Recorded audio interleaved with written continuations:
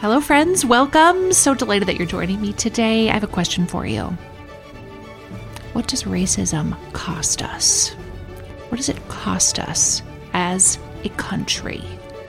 That's the question we're going to be exploring with Heather McGhee, who is the author of a fantastic book and the host of a podcast called The Sum of Us. So let's dive in. I'm Sharon McMahon, and welcome to the Sharon Says So podcast. Heather, I am delighted to have you with me here today. Thank you so much for joining me.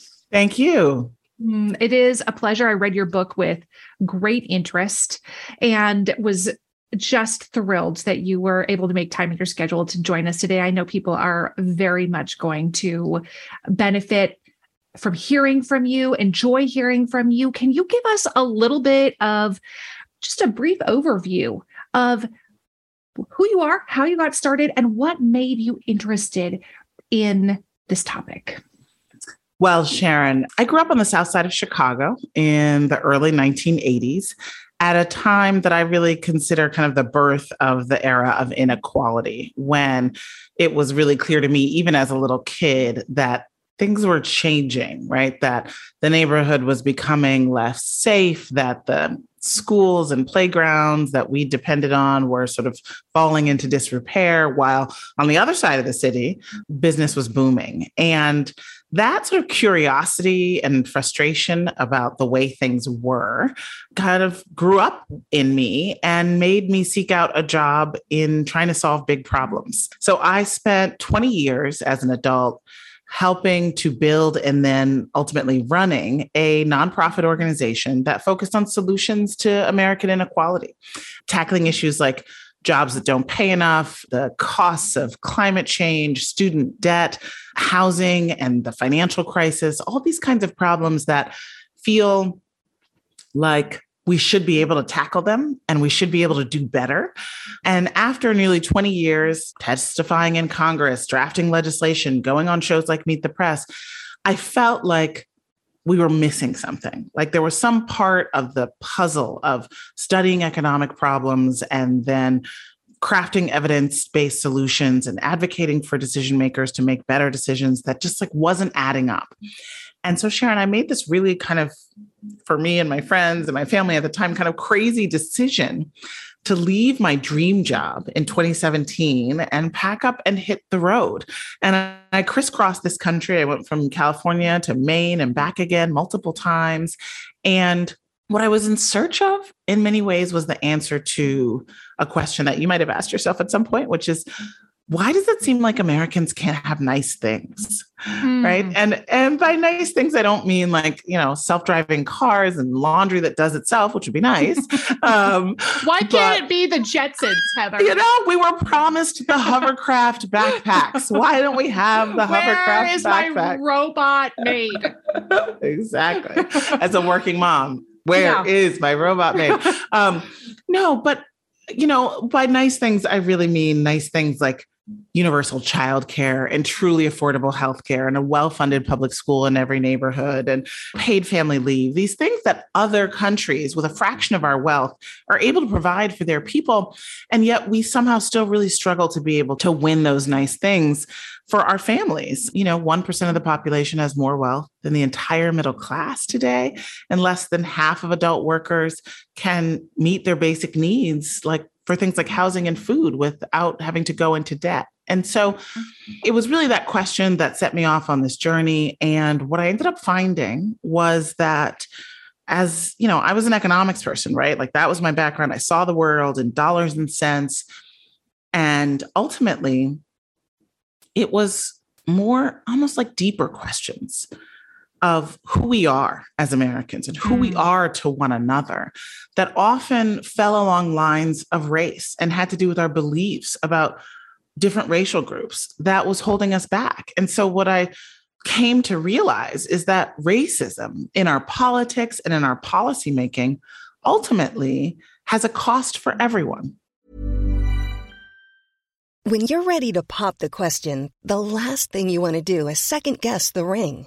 At BlueNile.com, you can design a one-of-a-kind ring with the ease and convenience of shopping online. Choose your diamond and setting. When you find the one, you'll get it delivered right to your door. Go to BlueNile.com and use promo code LISTEN to get $50 off your purchase of $500 or more. That's code LISTEN at BlueNile.com for $50 off your purchase.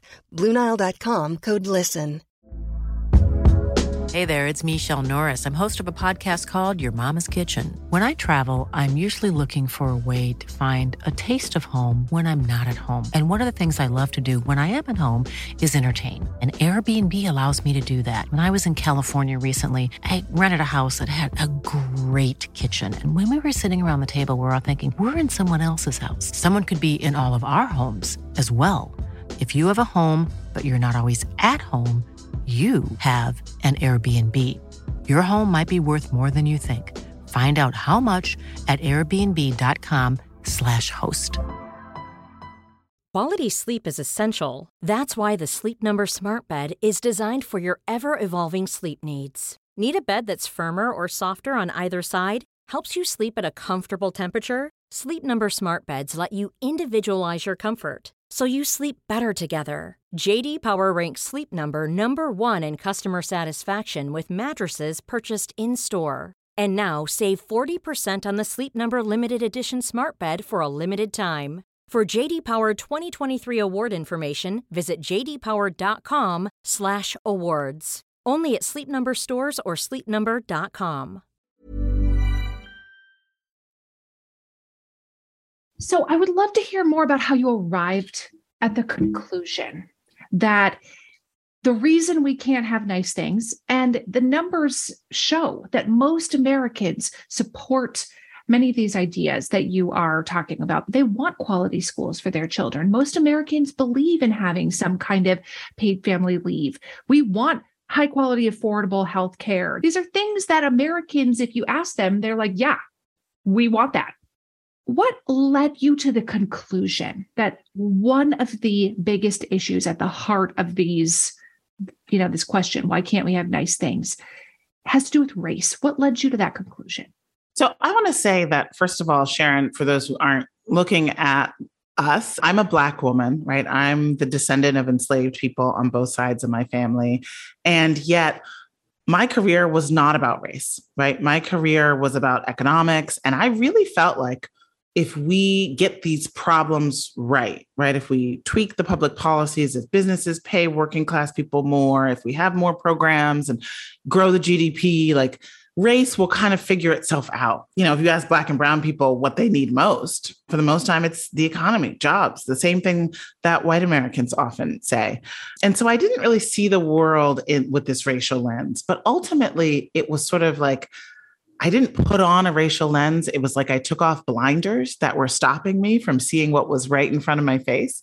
And one of the things that I did was I really decided to just sort of put aside a lot of the economic kind of dogma and orthodoxy that I had been educated with and look at things like sociology and psychology. One of the first bodies of research that I came across in my journey, and I ended up visiting the scholars who are behind this work, was this idea that we're kind of trapped in a zero-sum game, that many people in America, it's sort of a predominant worldview, believe that there's sort of a fixed pie of well-being. And if I get a bigger slice, Sharon, you get a smaller slice, right? $1 more in my pocket is $1 less in yours. And as a person with an economics background, that's not the kind of mental model we use. We don't think of a zero-sum game where it's like 1 point here means one less point for the other team. We think of it like a normal sports game. Like we want everybody in our society, all of our players to be on the field, scoring points for our team. That's how the economy flourishes. And we don't want anyone sidelined due to debt, discrimination, disadvantage. Economists have calculated that the Black-white economic divide has cost the U.S. economy $16 trillion over the last 20 years in, foregone economic growth, right? So it isn't a zero-sum game. And yet the zero-sum story tells many people we're not on the same team. And so we should be rooting against each other and suspicious of one another's progress. And interestingly, in the U.S., that zero-sum worldview is a racialized one. It's a racialized one because the racial and ethnic groups are who is seen as like being on opposite teams and competing with one another for dominance and status. And then, interestingly, white Americans are far more likely in the data to see the world through this zero-sum prism. Like basically, most folks of color don't think that our progress has to come at white folks' expense, but the reverse is not true. So when I came upon this and related kind of areas of research like group status threat and last place aversion, right? This idea that there's sort of a hierarchy of human value and you better climb your way up to a higher rung, right? And kick anybody below you lest you fall, right? It felt like, aha, like that doesn't make the economic sense, but I do recognize that sentiment in our politics and in our conversations about things and about sort of who we are to one another and what every family deserves. You have a fantastic book called The Sum of Us. And one of the things that I noted when I was reading it was exactly what you were just talking about. I pulled out this little section and you're referencing a researcher. And I found that fascinating that there is a difference in viewpoint. The data demonstrates a difference in viewpoint amongst people of different racial groups about what progress means to them. Yeah. And I think, for me, Sharon, when I read that and when I heard the professor sort of really reiterate it, I took a breath, right? And I said, okay, this entire journey for me was really an exercise in empathy, really deep empathy and questioning a lot of things that were that I knew that were received wisdom. So I said, let's ask why, right? Why are white Americans more likely to view the world through this zero-sum lens? There's no correlation between the melanin content in your skin and, your likelihood to see progress as a zero-sum game, right? This isn't natural. It's not biology. Everything we believe comes from a story we've been told. And so I wanted to ask the question, well, who's telling white folks this story, right? Who's maybe selling this story? How are they profiting from selling this story economically, politically? What do they have to gain? Why would many white folks feel like desperate enough to buy this story? And that, Sharon, led me towards a path of really looking at the unvarnished history of this country's foundations. And I'm not an historian. The book is often on the history shelves in bookstores, which just is wild to me. But I did feel like in order to figure out who we are now, where we're standing, we have to figure out the paths that we took to get here. And this zero-sum idea has always been used in our history by people who are benefiting financially from a pretty rigged economic system from the days of slavery to our current inequality in order to gain economically and politically. Basically, it's like a racial bargain that's offered up to say to many white Americans, side with your color instead of your class. Don't join forces across lines of race, as was done many times in the early history of this country to try to change the economic system. Stay in your place as long as that place makes you feel better than people below you. That's really the secret, right? The secret to working class, middle class people being able to win nice things is by coming together, right? We're never going to, on our own, be able to have universal healthcare. We're never going to, on our own, be able to get our employer to raise all the wages in our company. And in the book, The Sum of Us, I really do talk about these different forms of collective action, right? Through government, through unions, through negotiating collectively. That is how we've made progress in society, right? The jobs that we think of as good American factory jobs weren't good jobs. They were terrible sweatshop jobs. And then people joined together and they linked up arms and they said, we're not going to stand for it anymore. And so it's really that thing, that idea of collective action that is a big threat to people who want to keep the economic status quo the way it is. And so what is a great weapon to get a group of people who are struggling similarly to fight each other instead of fighting the people with the power to change things? Racism, right? So in Montgomery, Alabama, I went and visited a park, the central park of the city. It's called Oak Park. And in the middle of the park, there's this big, wide open, flat expanse of grass.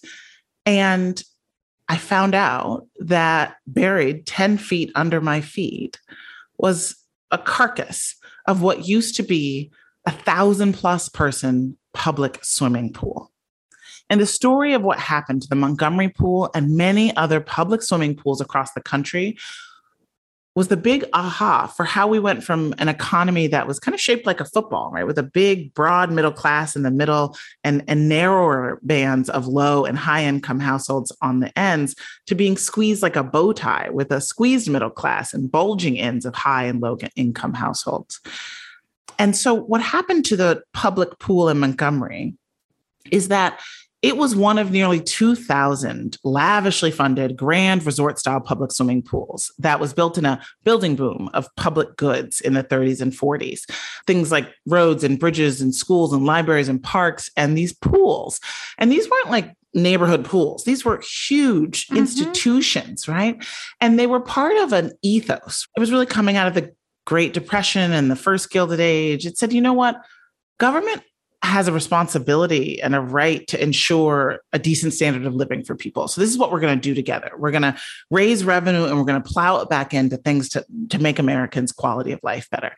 And it was things that are arguably more significant, Sharon, than, swimming pools. I'm not like a recreation expert, right? So when I think of the public goods era in the New Deal in the 30s and 40s, I think of things like Social Security, right? For the elderly, I think about a massive investment in housing that workers could afford.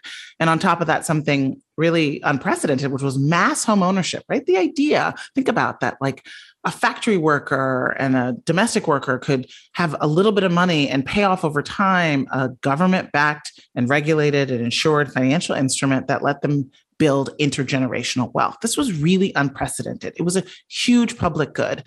The GI Bill, right, which put a generation to college for free and into no down payment home ownership, right? All of this worked. They were public goods that worked, and the result was the greatest middle class the world had ever seen, right? The American dream. And yet, and Sharon, truly, this is something that I did not know the extent of until I went on this journey to write The Sum of Us. Everything I just described was in one way or another racially exclusionary. Whether it was explicitly, like in the housing market, where the New Deal government had this huge commitment to affordable housing and new homes and mortgages and home ownership, it based that on a never substantiated assumption that Black people would be too much of a credit risk. And so the New Deal government commissioned maps of the entire country that surveyed block to block in the biggest metro areas for the racial makeup of the community, and designated in what are called redlining maps areas where lenders were basically not allowed to lend. They were rated hazardous. And so it shut out almost all Black neighborhoods in the country from the mortgage system and commercial lending. That was really explicit, right? It literally said, high Negro concentration, do not lend. But as well, there were things that were less racially explicit and where there's sort of a hidden history, like the fact that Social Security excluded the two job categories that most Black workers were in a compromise with the South in Congress: domestic work and agricultural work. Or the GI Bill, which was race neutral on its face, but those benefits were filtered through mostly racially segregated education and housing sectors, right? So many returning GIs had to miss out if they were Black. For me, this really says that we had created this really robust system of public goods, like these lavishly funded public pools, but it had an asterisk, right? It was a whites only sign on the fence to the public pools, or it was just these public pools were segregated by custom and really enforced through intimidation and violence. And so when the civil rights movement finally empowered Black families to be able to sue and say, you know what, hey, it's our tax dollars that have been funding those public goods too. And in the case of the swimming pools, we want our kids to swim. Many towns and cities drained their public pools rather than integrate them. They literally drained out the water, right? And they backed up truckloads of dirt and gravel. I talked to someone, a Black man from Mississippi, who remembers swimming one day and coming back the next day and seeing the trucks, right? And how white children were standing at the fence crying and like, what is happening? And it happened not just in the South. It happened in Washington State, New Jersey, California, Ohio, right? This is so important, this hidden history of what happened when we drained the public pools. Because for me, it really represents the willingness that some people in power had to destroy a public good rather than share it. Right. Mm-hmm. And who bore the cost of that? Right. So Black kids and brown kids couldn't, swim at all. White kids, if they weren't rich enough to build a backyard pool or join a membership only private swim club, couldn't swim. Right. It created this cost of racism for everyone. And it particularly represents a moment in time when white Americans who had been taught for generations that there was something wrong with people of color were then asked to share something good with people of color, and instead said, I'd rather not have it at all. That really gives me a lot to think about. Rather than share, people said, then nobody can have it. Mm-hmm. It's like if you were in a relationship, that's like a domestic violence situation. Like, if I can't have you, nobody can. Do you know what I mean? Like, that's the kind of person or mindset that we're like, run away. Yeah. That's toxic. Yeah. The idea that if we have to share it, no one will get it. And you see that in many places. I'm thinking about like Prince Edward County, Virginia, in which when they were being told, listen, you have to integrate schools, they're like, forget it. Close them all. Close them for 5 years. We will pay for the white kids to go to private school. Here's a cool fact. A crocodile can't stick out its tongue. Another cool fact, you can get short-term health insurance for a month or just under a year in some states.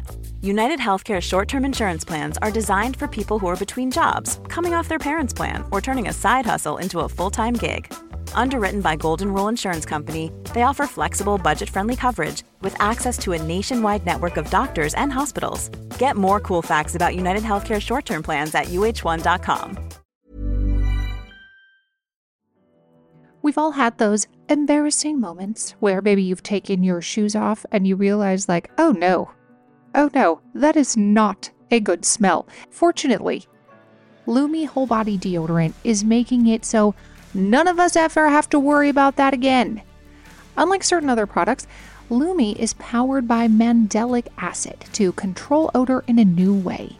It delivers outrageous 72-hour odor control everywhere one might like to use it. In fact, it was patients' concerns about odor that originally inspired the OBGYN who invented Lume. Fast forward 6 years, and her game-changing whole body deodorant now has over 300,000 5-star reviews. And it works without using heavy perfumes that mask odor, which I really appreciate. Lume's starter pack is perfect for new customers. It comes with a solid stick deodorant, cream tube deodorant, which is my favorite, and 2 free products of your choice, like deodorant wipes or a mini body wash. It also has free shipping. And as a special offer for listeners, new customers get 15% off all Lume products with our exclusive code. And if you combine the 15% off with the already discounted starter pack, that's like 40% off their starter pack. So use code Sharon at LumeDeodorant.com. That's LumeDeodorant.com. Mother's Day is almost here, and I want to take just a quick second to appreciate not only my mom, all the moms out there, but anyone who has taken on the role of caregiver. You do everything for someone else. And now it's time to do something for yourself. And that includes starting with your skin. And I've been using our sponsor OneSkin's products for a while now. And I have to tell you, I am really enjoying them. They are very easy to incorporate into my skincare routine. I am really liking the eye cream. And the secret is OneSkin's proprietary OS1 peptide. It is the first ingredient proven to switch off the aging cells that cause lines, wrinkles, and thinning skin, and they have several studies to back it up. OneSkin is the world's first skin longevity company. By focusing on the cellular aspects of aging, OneSkin keeps your skin looking and acting younger for longer. Get started today with 15% off using code Sharon at oneskin.co. That's 15% off oneskin.co with code Sharon. And after your purchase, they'll ask where you heard about them. Please support this show and tell them we sent you. this phenomenon, right, of basically the country turning its back on a formula that had built the great American middle class, right? It was public goods, the ones I just described, that really made life secure for white families. And then it was this sudden shift. Like you see a huge swing in the public opinion polling around the civil rights movement, not just about race, but about the economy. And this is where it all came in and clicked for me. So in 1956 and 1960, 2/3 of white Americans polled in this big study said they supported a government job guarantee. Like if you couldn't find a job that paid enough in the private sector, you could get a job doing good works for the government. And 2/3 of white Americans polled supported the idea of like a universal basic income, right? No family should fall below this income floor. Almost 70% of white people supporting those two pretty radical in today's politics ideas. Mm-hmm. That was in 56 and 60. By 64, support among white people had plummeted for those two economic guarantees from about 70% to just 35%. Right. So Sharon, as a researcher, when I see that big of a swing and that short of a time, I have to look beyond the spreadsheet, right? I have to say, okay, what happened between 60 and 64? And as it turns out, things like, the March on Washington, which was in 1963, and which was for jobs and freedom, and where a federal job guarantee and a national living wage were actually two of the really small core set of demands, but it was seen as Black activists who wanted to be a part of this economic vision too. And 1963 was also the year that President Kennedy went on a media blitz around civil rights, then associating, I think, in the white imagination, the party of the New Deal with civil rights. And we know that his successor, Lyndon Johnson, would, after signing the Civil Rights Act and the Voting Rights Act into law, become the last Democrat running for president to win the majority of white voters to this day. Mm. Now, I say that not for partisan reasons at all, but just to show there was just like a big swing away from the party of public goods, the idea of public goods, of big government benefits and investments and unions and collective bargaining, when the public expanded to include everyone who had contributed to the nation's prosperity, not just white Americans, when the public included people whom white folks had been taught were not good. Mm. Where was this messaging coming from, and why was it being so successful? That's such a good question, Sharon. I really do always try to ask myself that question, like who is selling the story and why, right? What is the story justifying? Where's it coming from? And I think we've got to do that as citizens in this country. We've got to say, who's telling us this story? Because everything we believe comes from a story we've been told. And so I think there was an underlying messages that white Americans were receiving everywhere, right? Even from that same government that suddenly went to being on the side of civil rights. That same government had printed the signs and made the laws and done the segregation, right? And so I think there was a pre-existing message, a story that said that there's a racial hierarchy. Some groups of people are better than others. Some groups of people are lazy. Some groups of people are unclean. And that was church leaders, parents, government officials, politicians. But the real pivot to then having that racial distrust become hardened into an economic viewpoint came when many white, usually male, politicians who were opposed to the New Deal. They were opposed to a strong role for government. They wanted to see taxes be slashed. They wanted to see a small government, big business. They wanted corporations to be unencumbered by regulations, by corporate taxation. They wanted the back of labor to be broken. And they said, wow, this is a way that we can get white folks on our side, right? Because the majority of white Americans were like, we don't want big business to pollute our rivers and lakes and air, and we don't want them to pay us too little to make ends meet. And then there was a big shift, and you saw ideologically the majority of white voters sort of move over into the camp of, well, government must be bad because government betrayed us, the real Americans, by siding with these other people. Now, of course, as I'm talking about that, your eyes must light up, right? Because you're thinking, okay, we hear that now in our politics, right? It's this marrying of an anti-government idea about government shouldn't address climate change, government shouldn't raise taxes, government shouldn't fund things like universal childcare and healthcare and paid family leave. Government shouldn't provide for free college like we used to.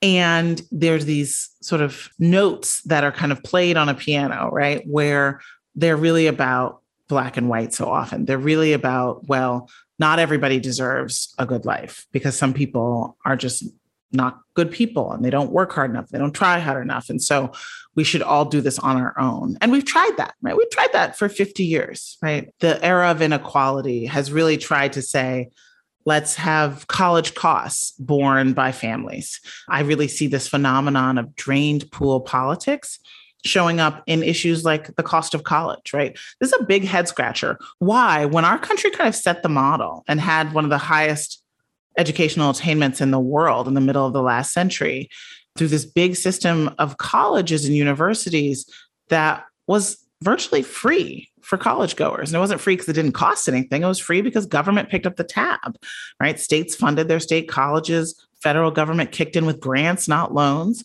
And it wasn't seen as charity. It was seen as a smart investment. And it was.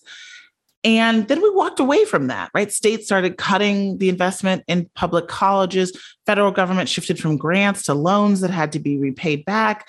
And it just is a head scratcher because you think, why would we have done that at the same time that we made it so that getting a college degree was a ticket to the middle class? Like you can't have a middle class job now without a college degree. And yet we've priced it out of reach for the working class. This is one of those issues where you see racism in the sense that you see this big racial disparity, right? That Black students, for example, because of the racial wealth divide is where Black families have on average less than 15 cents on the dollar for every dollar held by the average white family.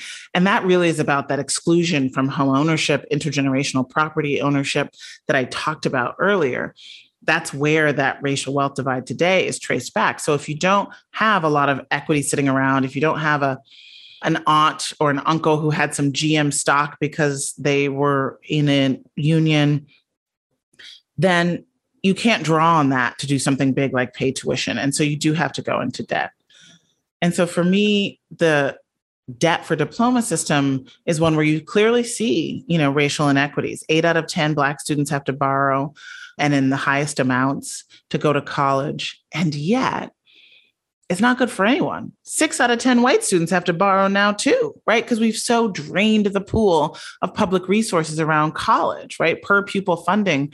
And so all of these stories of places where our unwillingness to work together across lines of race, to see that the most important things in life we can't do on our own. I can recycle all I want. I can't address global climate change on my own. I can read to my son. I can't make sure his neighborhood school is a well-funded one on my own.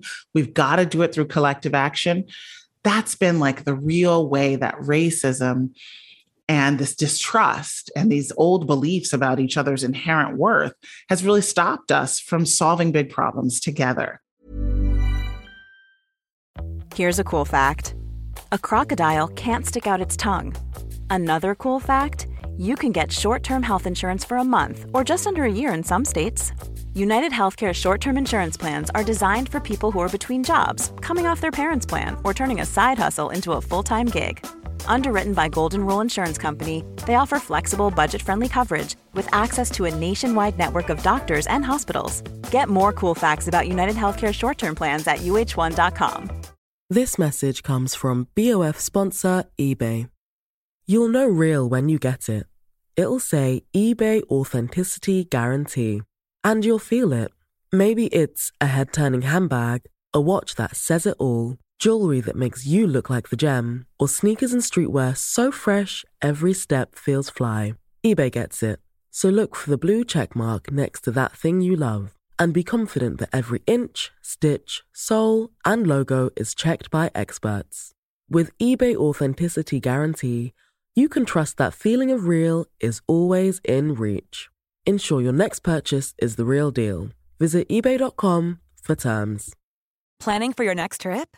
Elevate your travel style with Quince. Quince has all the jet-setting essentials you'll want for your next getaway, like European linen, premium luggage options, buttery soft Italian leather bags, and so much more. And is all priced at 50 to 80% less than similar brands. Plus, Quince only works with factories that use safe and ethical manufacturing practices.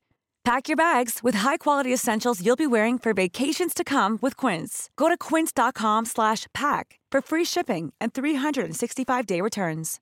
Mom deserves better than a drugstore card.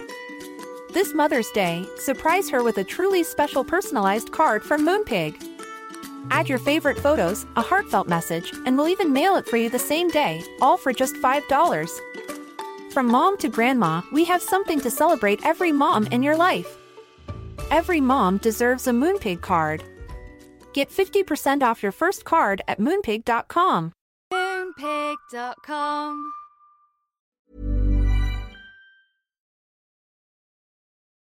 I would love to hear you address, and I'm sure these are questions you've been asked many times or you have heard many times. Address a couple of issues. The first one being that, listen, we're in a lot of debt and we just don't have the money to pay for these things anymore. We have, massive amounts of deficit spending every year. The national debt is soon going to become untenable. And yet we also want to have the nice things. Yeah. But we have all the debt. What, in your mind, is the solution to that? I mean, it's interesting that the claims about the national debt and the deficit only seem to really be loud when we're talking about helping families and investing in our future, and not when we're talking about giving some of the richest corporations and people on the planet more tax handouts and more tax breaks.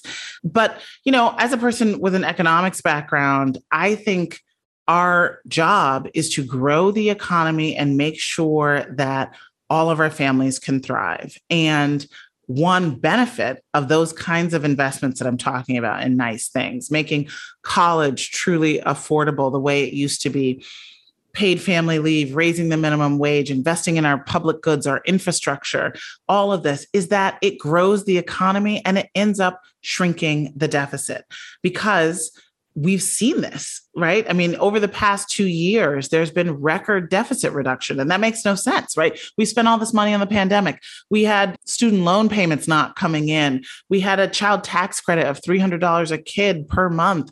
We had all of these big, huge spending bills, and yet somehow our deficit keeps coming down. That's because we've had enormous economic growth and job growth. And it's pretty simple. When you have more revenue coming in, it helps to get your fiscal house in order. And so the flip answer is that we can afford to invest in the future of this country. We can't afford not to. And one of the things that holds us back from investing in the future of this country is fear that the Americans of the future won't look like the Americans of the past. But that's no reason to drain your own pool. This is a common sentiment among many Americans. And that sentiment is, we have done what we can to fix racist policies. I'm thinking specifically about things like school segregation, redlining, those kind of things. We've done what we can. We fixed the laws. It's now illegal to discriminate. Schools cannot discriminate on the basis of race. We've done what we can to fix the laws, and any ongoing repercussions, any people who are still racist, well, we can't fix the fact that you're still racist with laws. This is a common sentiment that I sometimes hear, that we've done what we can with laws. The rest is up to God, like that kind of mindset. Like, I can't fix what you think. I have fixed the laws. What are your thoughts about that? Yeah, I understand that perspective. I really do. And, even Dr. King knew that it was about the absence of legal discrimination and the presence of a positive value of believing in the brotherhood of man, right? And we have not gotten all of that right. When our leaders have hidden the truth from us about our history and have acted like we can't handle the truth about the history of this great country. But here's just one example.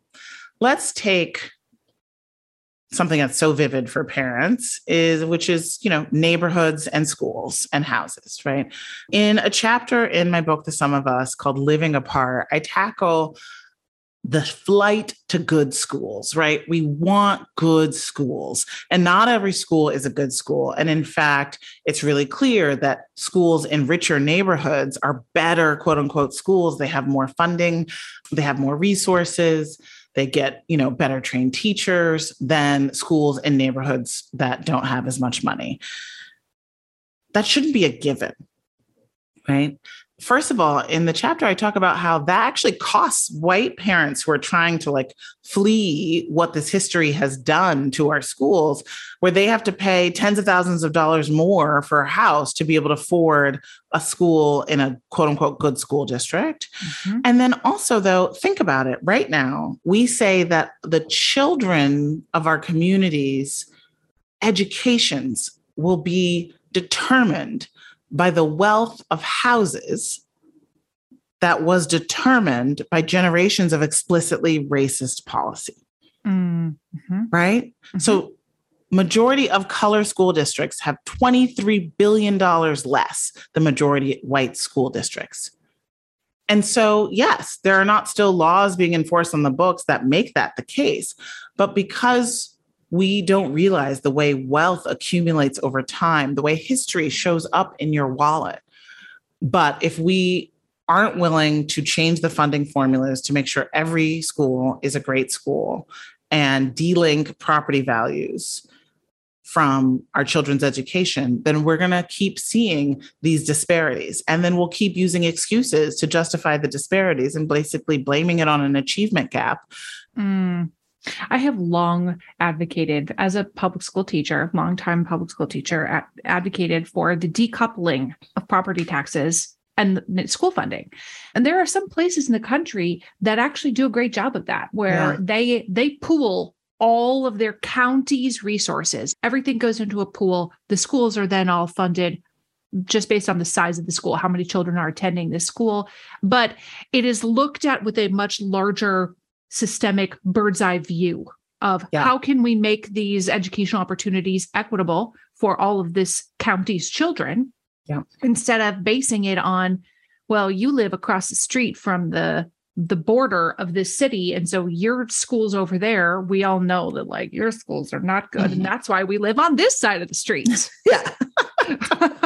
You know what I mean? I know. Yeah. And my argument throughout the book is that if we fix the system to make it more equitable, to make sure that every child has a shot at being a great player on the field for us, that actually benefits everyone. Yes. Right? It's not a zero sum. We do have to see that so many of the inventions, the ingenuity, the innovation that has come from this country has been from investing in our people. And every time we don't do that, every time we let a mind go to waste, right, we are making it harder for us to do what I think is a great definition of the economy, which is how we solve problems together. And boy, do we have big problems we've got to solve. So I don't want the person who's going to figure out how to, completely transform us to renewable energy and save inhabitable life on this planet to not be able to do that because his grandparents couldn't own a house. That is one of the things that I was most interested in your book, Some of Us. And you also have a podcast in which you explore and continue a lot of the ideas that are talked about in this book. But one of the things that I think is such an important point for all Americans to hear is that, if you did a poll, most people would be like, racism is bad. Mm-hmm. Yeah, it's bad. Most people would say that. But what I think many Americans do not realize is that racism is not just bad for people of color. Racism is bad for everyone. Yeah. It is bad for the entire country at large for a myriad of reasons, the most visible of which is economic opportunity, economic growth. That's even setting aside any of the moral issues. Mm-hmm. But when you're talking about things as simple or as foundational, I should say, I'm talking about things as foundational as education. Those then have direct relationships with crime rates. And if you want safe communities, what the foundations of safe communities are economic opportunities and educational opportunities. Yeah, and as long as people are being denied educational and economic opportunities, if you want to address violent crime, yes, removing dangerous predators from the streets, like nobody thinks we should have rapists going free. No one thinks that. But if you want to address the systems that create criminals, you have to address education and economic opportunity. And that affects the country at large. These issues affect all Americans and not just the people who are affected by racism. That's right. I mean, I feel like this message that it's not a zero sum, that when we come together, when we link arms across lines of race, we can win big things. It's been so important for me personally to understand the past number of years. And I published The Sum of Us last year in January, and it was a more hopeful time, I will say, right? And as I've been on the road, kind of talking about the book with people, as people have read it and reached me on Instagram and Facebook and Twitter and all that, one of the biggest question I get is, how do you stay hopeful? And how do we create this kind of cross-racial solidarity that you say is the answer? I coined this term in the book called the solidarity dividend. And it's this idea that we can have these gains that we can unlock, but only when we link arms across lines of race and remember our collective power, right?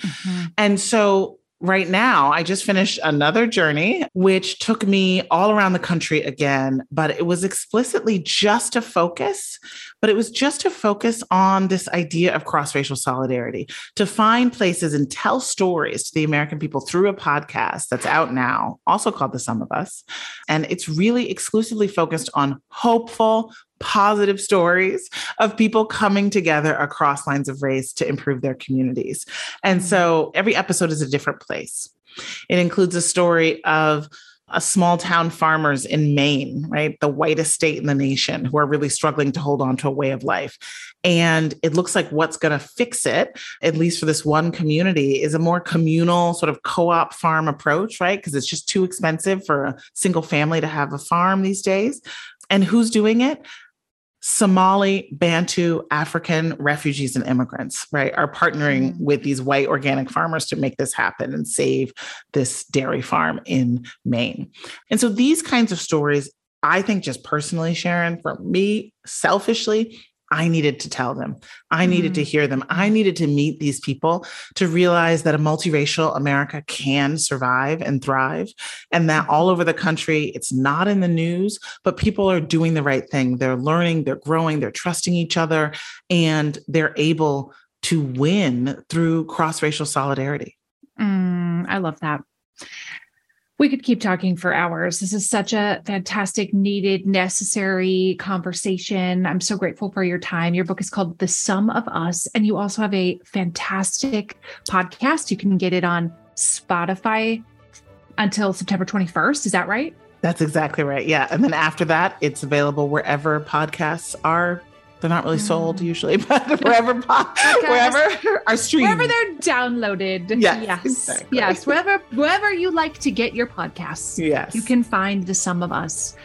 Heather, thank you so much for your important work and for joining me today. Thank you, Sharon. I really appreciate everything you do. Thank you so much for listening to the Sharon Says So podcast. I am truly grateful for you. And I'm wondering if you could do me a quick favor. Would you be willing to follow or subscribe to this podcast, or maybe leave me a rating or a review? Or if you're feeling extra generous, would you share this episode on your Instagram stories or with a friend? All of those things help podcasters out so much. This podcast was written and researched by Sharon McMahon and Heather Jackson. It was produced by Heather Jackson, edited and mixed by our audio producer, Jenny Snyder, and hosted by me, Sharon McMahon. I'll see you next time.